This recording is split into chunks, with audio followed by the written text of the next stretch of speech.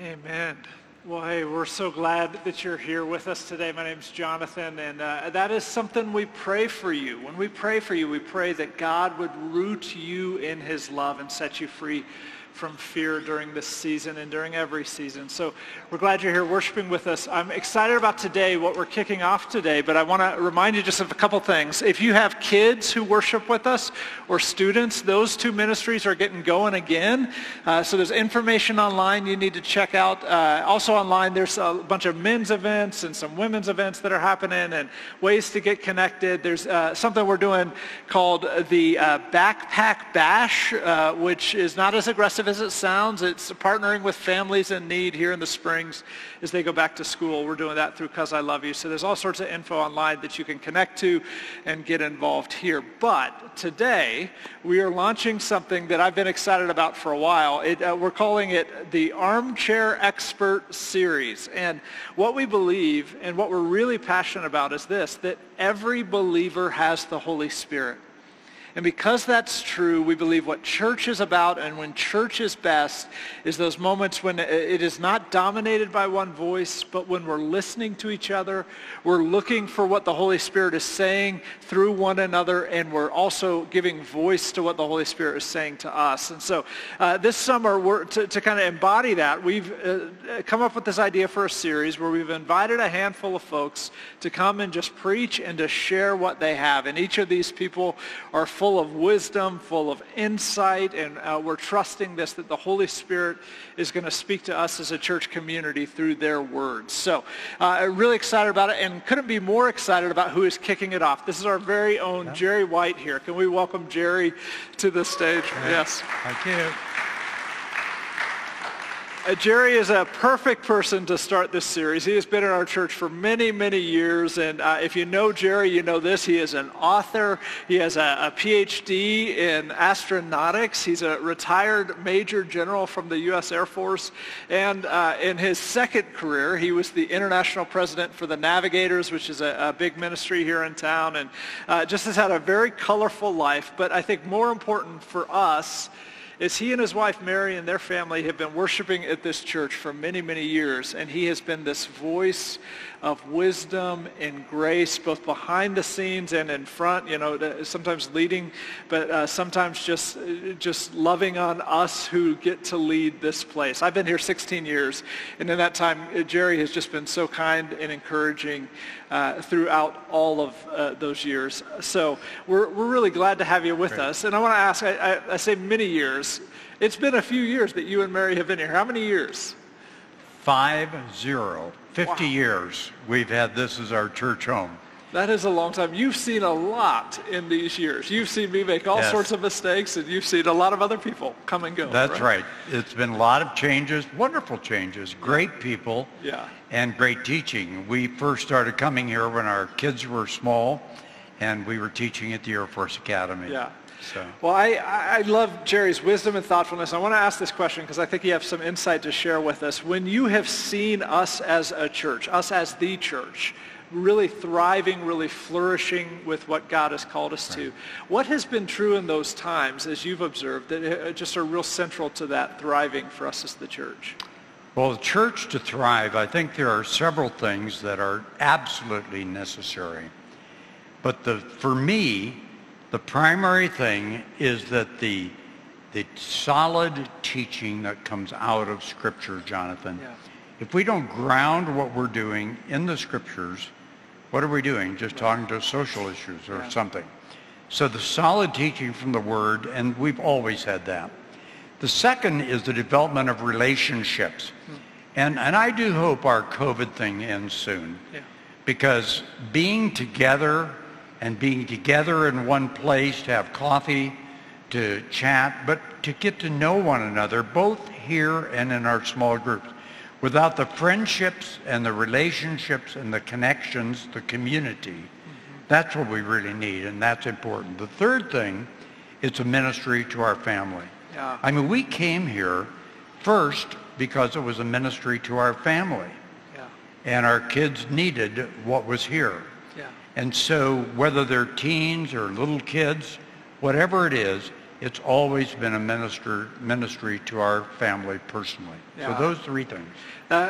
So simple, but I mean, that's the thing, is sometimes we can overthink it. I think that there are some Right. simple things that God calls us to again and again. That's great.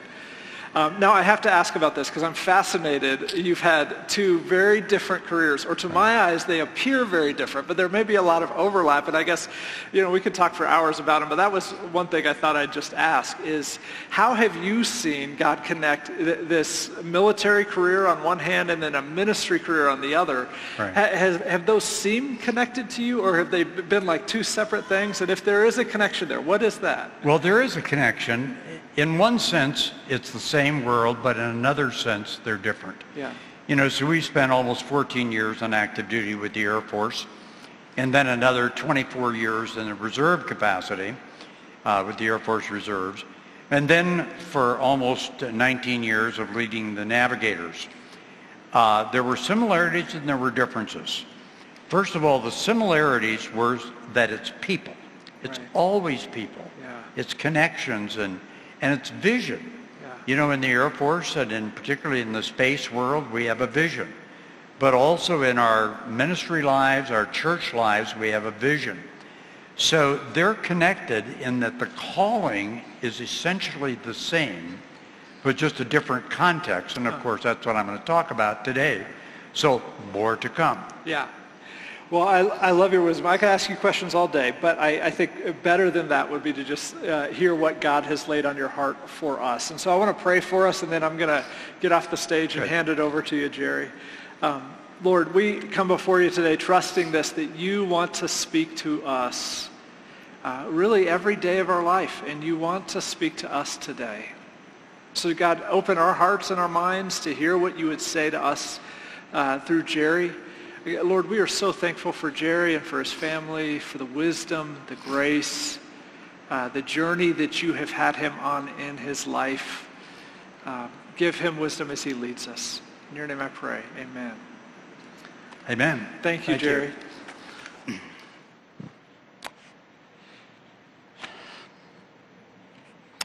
Well, good morning to all of you. I'm so glad that at least some of us can be getting together here in the auditorium and in other places. But I do have to start with an apology in that I haven't fitted in with the norm, which seems to be to grow a beard, to have a sartorial, Jonathan with his new beard. But I do clearly remember back when I was in the Air Force, I was on leave for 30 days, and I decided I'm going to grow a mustache. And I did.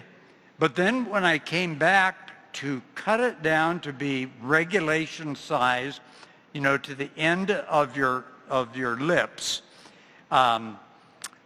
Mary said, basically, you look like Charlie Chaplin, that old comedian, or someone else, and got me to shave it off very, very quickly.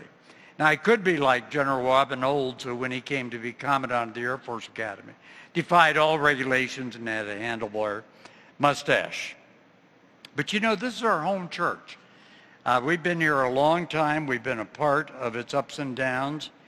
And what a blessing to have had Thomas here for 10 years. And I wish I had been here last week when we said goodbye out in the hot sun. I was up in the mountains watching it online. And one thing that COVID has done, it's allowed me to go down to Memorial Park on Sunday mornings and play three-wall handball. Now, so it's going to really mess me up once we get back into the swing of things, and some of my friends are down there this morning. I'd love to comment on a lot of things that are going on in our nation today, but I can only do so much in a given time, and I'm going to leave that for others who speak and who can do it much better than I to talk about the current events. But I would like to address another key topic. There are two events that are going to be etched in our memories for our entire life. The first was 9/11, 2001, when the planes hit the Trade Center in New York and the Pentagon and the one that went down in Pennsylvania, we'll all remember where we were. I was at the Pentagon at that time. In fact, the plane flew right over us and into the Pentagon. And I remember we were totally out of touch. Everybody in the church here was praying for us because Mary had called and said, Jerry's at the Pentagon. I was actually just outside the Pentagon. And then the next Sunday we came and we had a special prayer service here in this auditorium, which was extremely meaningful. But the other event is COVID-19 in 2020. It's created far more economic chaos than the 9/11 did. And we don't know how long it will go on. It affects us all, but it especially has impacted how we work and if we work. So suppose you came into your job, your workplace one day, not with COVID being around, and the person says, well, I'm sorry, your boss says, I'm sorry, I have to tell you that this is your last day. We just don't have a job for you anymore. And he or she goes on to say something like, well, we're downsizing, we're adjusting to COVID, or we're right-sizing. Whatever you call it, you no longer have work. And there's panic, there's anxiety, there's some anger, and all are mixed in with the new reality. In England, they have a term for it called being made redundant. Kind of soft and nice, isn't it? But it's the same thing. You're without a job, and no job, no income. But then, even if you have a job, and a good job, it may not be ideal. And all of us struggle to some degree in our jobs. I've struggled with all of my jobs. There are things that I haven't liked, things, even leading the Navigators. Half of it was not stuff that was right down my alley of skills and gifts, and I probably didn't enjoy as much. The other half was great. And that's the way it is in most jobs. But when you're at work, you finally start asking, is this really important? Is this all there is to life? And when you no longer have a job, you realize how key it is to your survival, to your ego, your self-image, your emotional well-being. I can't help but reflect on this COVID-induced work from home. Yes, it certainly is possible, but for many people, it's not possible.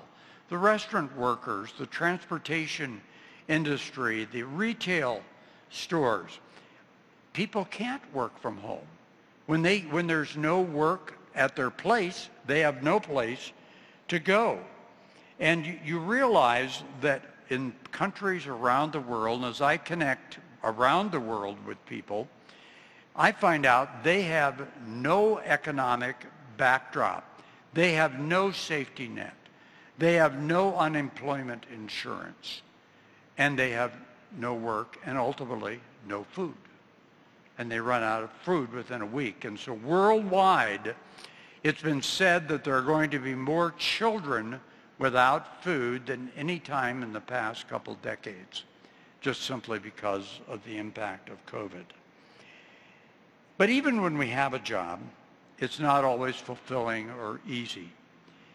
I can't help but remember my stepfather, who was a truck driver in Spokane, Washington, around the city, tossing and delivering freight. And he was a hard worker, and he never complained one bit. And my natural father, whom I did not meet until I was 13 years old, who lived here in Colorado, he was a mechanic in Longmont, Colorado. And he worked at that his entire life. But he was appalled at how little I knew and how my lack of skill with auto repairs or anything mechanical. And then there was my grandfather, with whom I grew up with my mother until I was 8 years old, and my mother remarried. He was a laborer who did custom threshing, painted houses and barns. He butchered hogs. He was a laboring man on an Iowa farm community. And so my whole background has been with people who were ordinary workers in a very ordinary life. When I went to college and stepped out of that particular laboring force and went into a whole different way of earning a living, it was a bit of a shock to my system. So today, I would like to pose one question in 2 words, and these are, why work? Why work? Let me share a little bit of my story. I came to Christ through the ministry of an ordinary businessman, Bob Shepler, in Spokane, Washington. And here in this slide, you see me in the dark coat in the center pretending to push a log. Bob is there on the left, and he was just an ordinary business guy who had a bunch of us wild kids, and he ministered to us. I worked for him in his business, and he taught me how to work, how to think, and particularly how to become committed to Christ. And that shaped me. It was through Bob that I came to a saving knowledge of Jesus Christ and committed my life to him. And it has changed me forever. By the way, Bob stayed in my life for his entire life until the day he died. He was faithful to me. He not only discipled me, but he walked with me through life. Now, when I think of what does it take to survive in life, and I'm not going to go into Maslow's hierarchy of needs, though it's related a bit to that. But I'd like to share with you that to survive, we need 4 things. First of all, we need to eat, sleep, work, and relate. We eat to put food in us. If we don't have it, we die. We sleep. Without sleep, we become disoriented and ill. And then we need to work to meet needs, to make money. Whether we're building software or selling insurance, it's necessary to work to live. And then to relate. Relationships are the stuff of which life is made. Family, friends, and community. Without relationships, we shrivel up and die. But let's just spend the time today talking about if we did not have work, then what would happen? We'd lose motivation, we'd lose our dignity, we'd lose our identity, and our ability to meet our family's needs. So I'd like to just ask a question. Now, those of you who are watching online, raise your hands if you want. But those who are here in the auditorium, I'd like to ask you this. How many of you teach or taught your children to work, doing chores, washing dishes, and so forth? Can I see your hands? Sure you did. I did too. But why do we do this? Why did we do this? It's one of the most fundamental ideas that we want to communicate to our children, to work and even to earn some money. Now, I pay my grandchildren exorbitant amounts of money for mowing my postage stamp sized lawn. Now, if I go out there, I can wind that mower up and I can whiz around in about 15 minutes. But when my grandsons over the years, and even granddaughters, have come to mow my lawn, they learn to work, they learn to do it well, they learn to edge it, they learn how to do it well for us, and they earn some money. It's a key thing we try to teach them. Now to a key question. 2 questions. Do we work to live, or do we live to work? We all know the story of workaholics and people who have neglected their family, and I've been in that spot myself before. But then you ask, does work have meaning? As a follower of Jesus, does it have more meaning than before? Is it more or less meaningful? And you could say, well, you know, it's all going to burn and it doesn't matter. Or you could quote that scripture verse that says, eat, drink, and be merry, for tomorrow we die. But let's look and examine what the scripture actually says on the issue of work. So if you have your Bibles, wherever you are, if you could turn to 2 Thessalonians chapter 3. 2 Thessalonians chapter 3, starting in verse 6. In the name of the Lord Jesus Christ, we command you, brothers and sisters, to keep away from every believer who is idle and disruptive and does not live according to the teaching you received from us. For you yourselves know how you ought to follow our example. We were not idle when we were with you, nor did we eat anyone's food without paying for it. Very interesting, because some could think of Paul roaring into town, sharing the gospel. Here's a scammer. Here's a TV preacher trying to get your money, or whatever it is. But he said, we didn't do that. He says, on the contrary, we worked night and day, laboring and toiling, so that we would not be a burden to any of you. We did this not because we do not have the right to such help. In other words, he's saying it's okay for those who minister the word to receive money from it, to be a missionary, to be a pastor, whatever it would be. But he said, but we did it this way in order to offer ourselves as a model for you to imitate.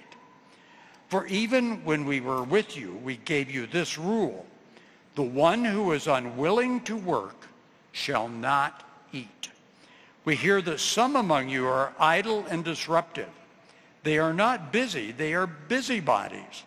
Such people we command and urge in the Lord Jesus Christ to settle down and earn the food they eat.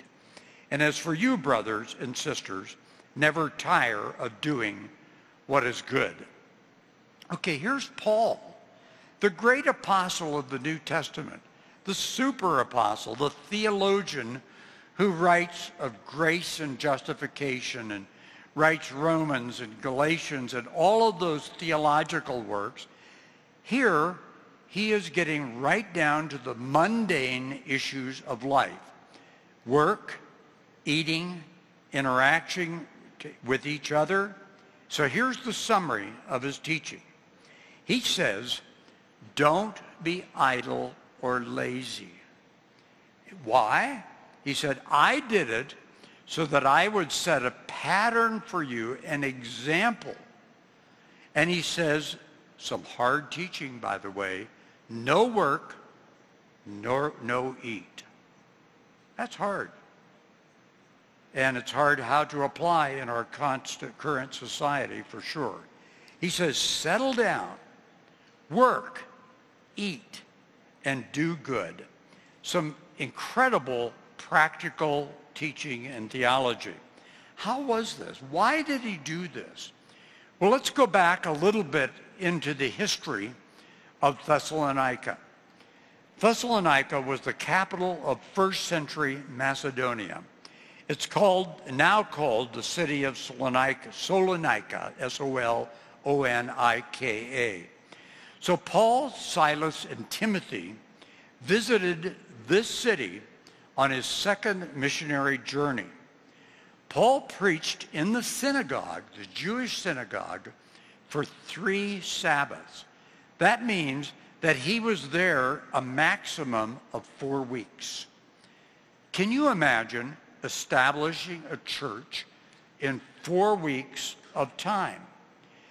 Then the Jewish community attacked the home of Paul's host, Jason, claiming that he had lodged those who, according to Acts 17, quote, have turned the world upside down in 3 weeks, by the way.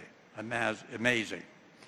And that they had broken Caesar's laws in declaring that Jesus was to be another king. So Paul and Silas had to leave the city, probably to protect the peace and to protect Jason. And some converts in this city were from a higher class.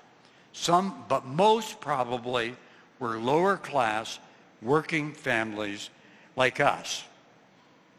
And they were persecuted for their faith.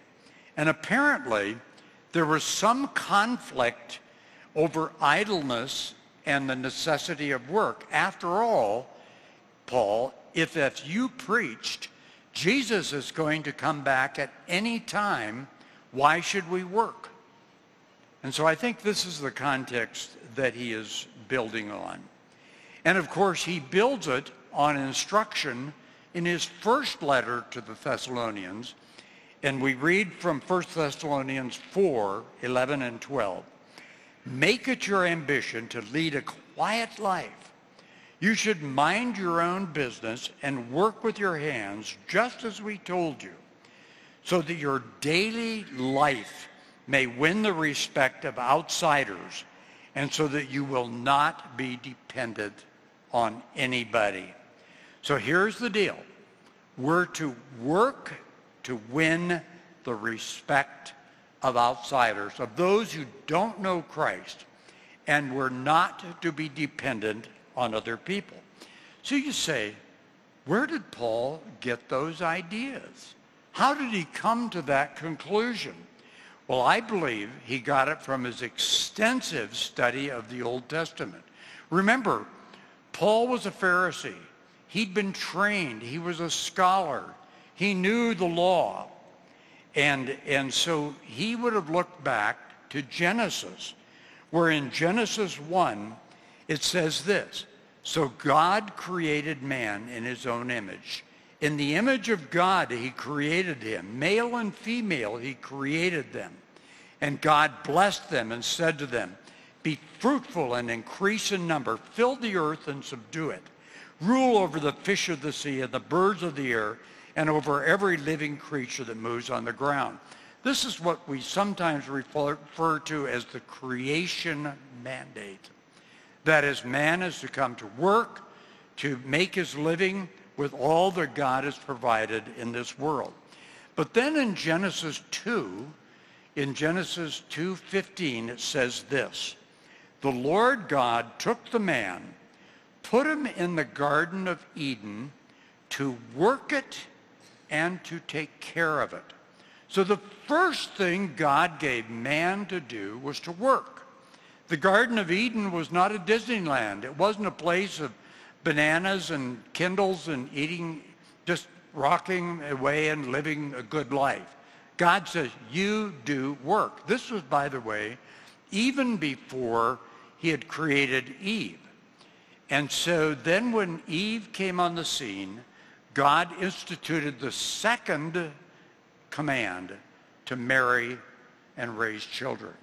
So the first two institutions that God brought into being before sin entered the world was work and marriage. And then throughout the Old Testament, Paul would have known this, that there was the honoring of men and women of skill and talent in every arena of art, work, and life. Now, you remember, Paul had a profession. He was a tent maker. He was a builder of shelters. And he knew how to do that. So he had been trained not only as a Pharisee, but as a worker. But you would see in Proverbs 22:29, do you see a man skilled in his work? He will serve before kings. He will not serve before obscure men. So it was these skilled men and women who built the tabernacle, they built the temple, they built the palaces, they built the cities, they built the water systems. Last fall when I visited Israel, and in Jerusalem there's Hezekiah's Tunnel, which was a water system that was built to serve the city. And it's very long, and they started at two ends and met in the middle and missed by only about 2 or 3 feet. So you come to the middle of Hezekiah's Tunnel, and you have to take a little bit of a jog. But that was creative. And as you look through the Old Testament again and again and again, you find skilled, gifted men. From Joseph to Daniel, and from Noah to David and Solomon. In Exodus 36, it says, now Bezalel and Oholiab, that's probably not how to pronounce it, but I'll go with that. And every skillful person in whom the Lord has put skill and understanding to know how to perform all the work in the construction of the sanctuary shall perform in accordance with all that the Lord has commanded. And in another place he talks about stone cutters, masons of stone, carpenters, all men who are skillful in every kind of work. Did you get that? Every kind of work. So what do we discover? We discovered that in God's work, all legitimate work is holy. God calls us to our work. If I were teaching a class at the academy and was going to put something on the board and said, this is going to be on the test, and I stamped my foot and I said, remember this. This is to remember. All legitimate work is holy. God calls us to our work. He prepares us for our work. He equips us with skill and motivation and talent. So in answer to the question that I posed at the beginning of this time, why work? Here is why we work. To put bread on the table, to provide for the needs of our family, to use our gifts and skills, that motivates us. You know, I feel good when I am doing something that I am skilled at. And by the way, in this area of skill, I'm always amazed at people who have skills that I don't have. And I watch them do their work, and I just marvel that they have learned to do that and that ability. So God gives you gifts. He gives you talent. He gives you skills that you are supposed to use and enjoy. But the third thing is to contribute to society. The fourth is work as a calling, and we're to be salt and light. But I'd like to go back to the contribute to society for a bit. Let's suppose you go to Safeway or King Soopers and buy a can of beans. Now, how did that can of beans get there? Well, there was a farmer who raised it. There were people who provided the fertilizer. Someone built the tractors to cultivate the fields. The farmer went and harvested. He hauled it off to a grain elevator or some kind of a shipping point, like in my little hometown of Garden City, Iowa, where all my cousins and uncles have run the grain elevator there.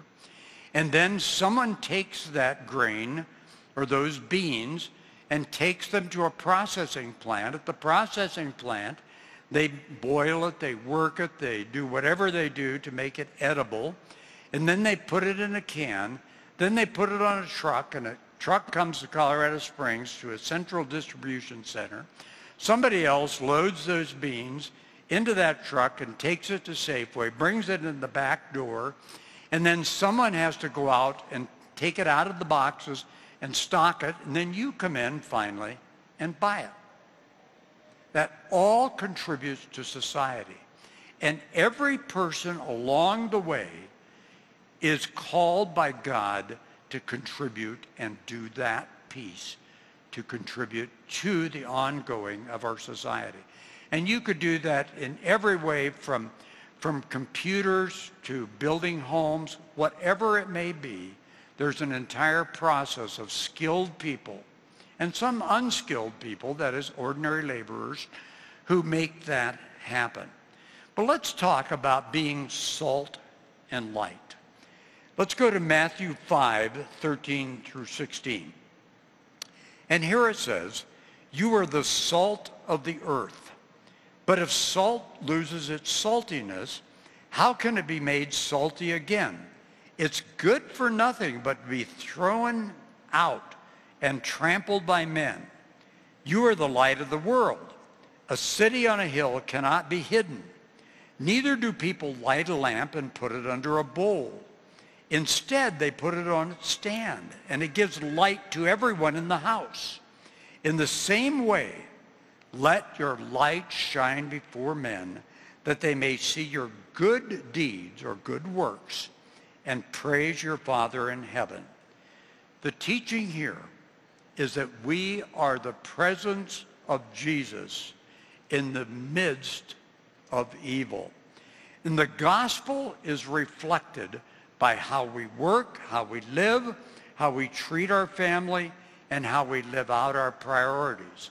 It's in the context of work and neighborhood and community that we are salt and we are light. So we often say, be salt and light. It has to taste good and it has to give light. In other words, it has to be seen, known, and tasted. And that's you. And it's me in the midst of where we live and work. Now let me reflect a bit on how that worked out in my personal life. Early in my career, I worked as a mission controller at Cape Canaveral. I'm the young guy there in the back, 24 years old. It was an exciting time in the early 60s with the Mercury and Gemini flights. And the senior controllers, of course, worked on those manned flights, but I worked on many others. And up to that point, I'd intended to leave the Air Force and go back to work at Boeing Aircraft Company in Seattle. But while I was at the Cape, during the time when this picture was taken, God clearly spoke to me and said that I should, number one, stay in the Air Force, go get a master's degree, come to Colorado Springs and teach at the Air Force Academy, and start getting some training from the navigators and learn how to reach out to students. All that God gave me over a period of a week or two. But I still remember when it began to be sown in my mind. And it was then that I started coming to the full realization that God wanted me to be a witness inside my profession.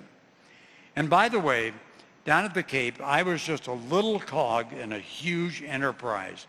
Recently, I've been listening to a book called Apollo on all of the Apollo missions. And by the way, for an engineer, you would love it. If you are an engineer, you'll probably fall asleep because it gives all the details, all the problems, all the personalities, all of the things that went in to putting man on the moon by the end of the 60s. For me, it was just fulfilling to be a small part. But all I saw was my little part. When I read this book, I had no idea of all the conflict and all the discussions that were going on at the higher levels. Then through a series of miracles, I did get to the Air Force Academy, teaching in the Department of Astronautics, and to help begin not only teaching, but starting our navigator ministry at the Air Force Academy, seeing dozens upon dozens of cadets come to Christ. The young man in the middle is named Butch Zent. I'm still in touch with Butch. He retired as a colonel and is down in Florida. So God gave us something to do, but he also gave us something far more significant. I don't know about more significant, but it's more significant in the eyes of the world, that while I was at the academy, I came to co-author a textbook on astrodynamics. And today, that's my calling card amongst my Air Force friends. If you go out to Schriever or to Peterson Air Force Base or to Cheyenne Mountain, you'll see a copy of that book on their desk. That's how I'm doing. That's my entree into my friendships and the world of the Air Force and space today. It's not because I led the navigators. Most of them don't even know what the navigators are. But this is my calling card. And so what a blessing to have had a part in that. And by the way, there are a number of folks in our church here at Pulpit Rock who were my co-workers during those times. Don Meyer and Roger Neelan was in the department with me, and Ken Krause and Jewel Arata. Jewel and her husband, Paul Arata, and their children were our duplex neighbors at the Air Force Academy. And I remember reading a little story. By the way, you live in these military housing, these duplexes, the thin walls, you can hear everything, you can hear people talking. I remember a little note by a woman by the name of Gail Gridley. She says, as a young married couple, my husband and I lived in a cheap housing complex near the base. Our chief complaint was that the walls were paper thin and we had no privacy. She said this became painfully obvious one morning when he was upstairs in the bathroom. I was downstairs on the telephone, and she heard the doorbell ring. She went to the door, and the neighbor said, here's a roll of toilet paper. Your husband's been yelling for it for 15 minutes.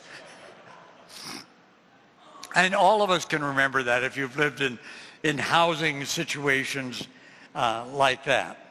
Now, for those of you who know me, you know I play handball. And I couldn't help but mention handball and being a witness with my non-believing friends. Here's two guys playing in the last World Championships that I was at. And I played both of them. The one in the back I actually beat in doubles. He's beat me every other time, but finally one time beat him. And while I was there, I met Vic Deluzio. He's an Australian and a world champion. Vic has come to faith as I've interacted with him through the years. He's still a work in progress, just like we are, but we've become close friends. But here's what I want to point out. Each of these are the natural contexts of my work and my life. And they've caused me to become convinced that there is no such thing as a higher calling to full-time vocational ministry. Even though I did go into vocational ministry with the Navigators, I still kept my identity with the Air Force. So here is the second foot stomper in this little talk today. There is no such thing as a higher calling. We are all equal in our calling. Now, let me tell you a story. In 2010, in my involvement with the Lausanne Congress on World Evangelism, we had a huge convention. 4,000 people from all over the world, missionaries, pastors, teachers, seminary people. But as part of the organizing, I insisted that we have at least 10% of the attendees who are ordinary laymen. That is, they get their check from a secular source. So we had at least 400 of those out of the 4,000. And I was helping in a series of seminars on the workplace. And so the first session, we had 800 people it's not a workshop, by the way, but it was a big auditorium.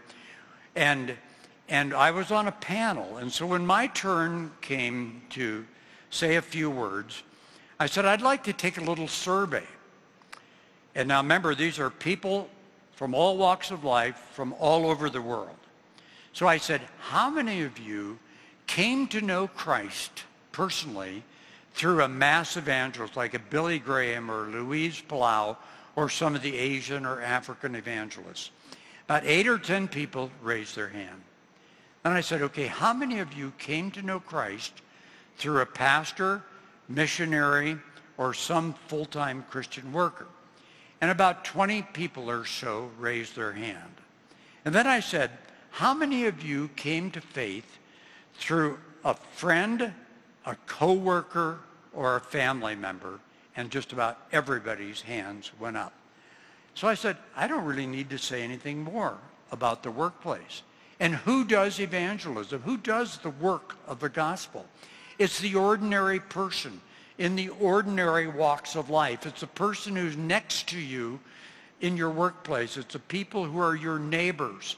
It's your family. And by the way, I have seen my family come to Christ. My cousins, my natural father and his wife came to Christ when we moved here to Colorado. And through all of those relationships, just as an ordinary worker, are people who do the work of the ministry. Now, don't get me wrong. We need pastors. We need evangelists. We need missionaries. We need Navigator staff. I spent my 19 years in the Navigator as leader of the Navigators, recruiting staff for the Navigators. But we also realize that that grouping of people is only about less than 1% of the world of the Christians. But 99% are ordinary people like you and like me. And so the genius of the gospel is that it is communicated and promulgated by ordinary people living their ordinary lives. But to do that, by the way, we need to know Christ personally, deeply. And we need to be discipled. We need to grow in our faith. So when I came out here to Colorado to teach at the Air Force Academy, one of my goals was to really get help in my own personal life, to go deep in the scriptures. And I got that. So I'd like to conclude with Colossians 3:23, which many of you know. It says, work hard and cheerfully in all you do. Whatever you do, work at it with all your heart, as working for the Lord, not for men. I was quoting the Living Bible. In the Living Bible, it says this, work hard and cheerfully at all you do, just as though you were working for the Lord and not merely for your masters. So the message here is that we're called by God. We're to work in the work God has given us, especially in the jobs and the profession God has given us. We're to be his hands and his feet, and we're to be salt and light, a witness for Jesus Christ. So let's be committed to live out that calling in the workplace. Whether you're a construction worker or a lawyer, a programmer or a pastor, or a teacher or a custodian, or a stay-at-home mom, or a PhD, or someone with a GED from high school, God calls all of us. God calls you with your gifts and your talents to be in the workplace. So why work? It's because it is a call of God. It is a higher calling. In fact, it is the only higher calling. And in its context is how we share our faith, but also have fulfillment and support our family. Let's pray. Father, thank you for this time. Thank you for helping us to understand that you have called us to a place and to a work. You've put us in context with the lives of men and women who need to know you, who need to know the gospel of Jesus Christ, who need to know the Savior who died for us. And they will see it in us. Help us, Lord, to be that salt and that light, to be that connector and the helper of the people around us. Help us in our ordinary walk of life to know that we are fully called by you. We pray in the name of Jesus Christ. Amen.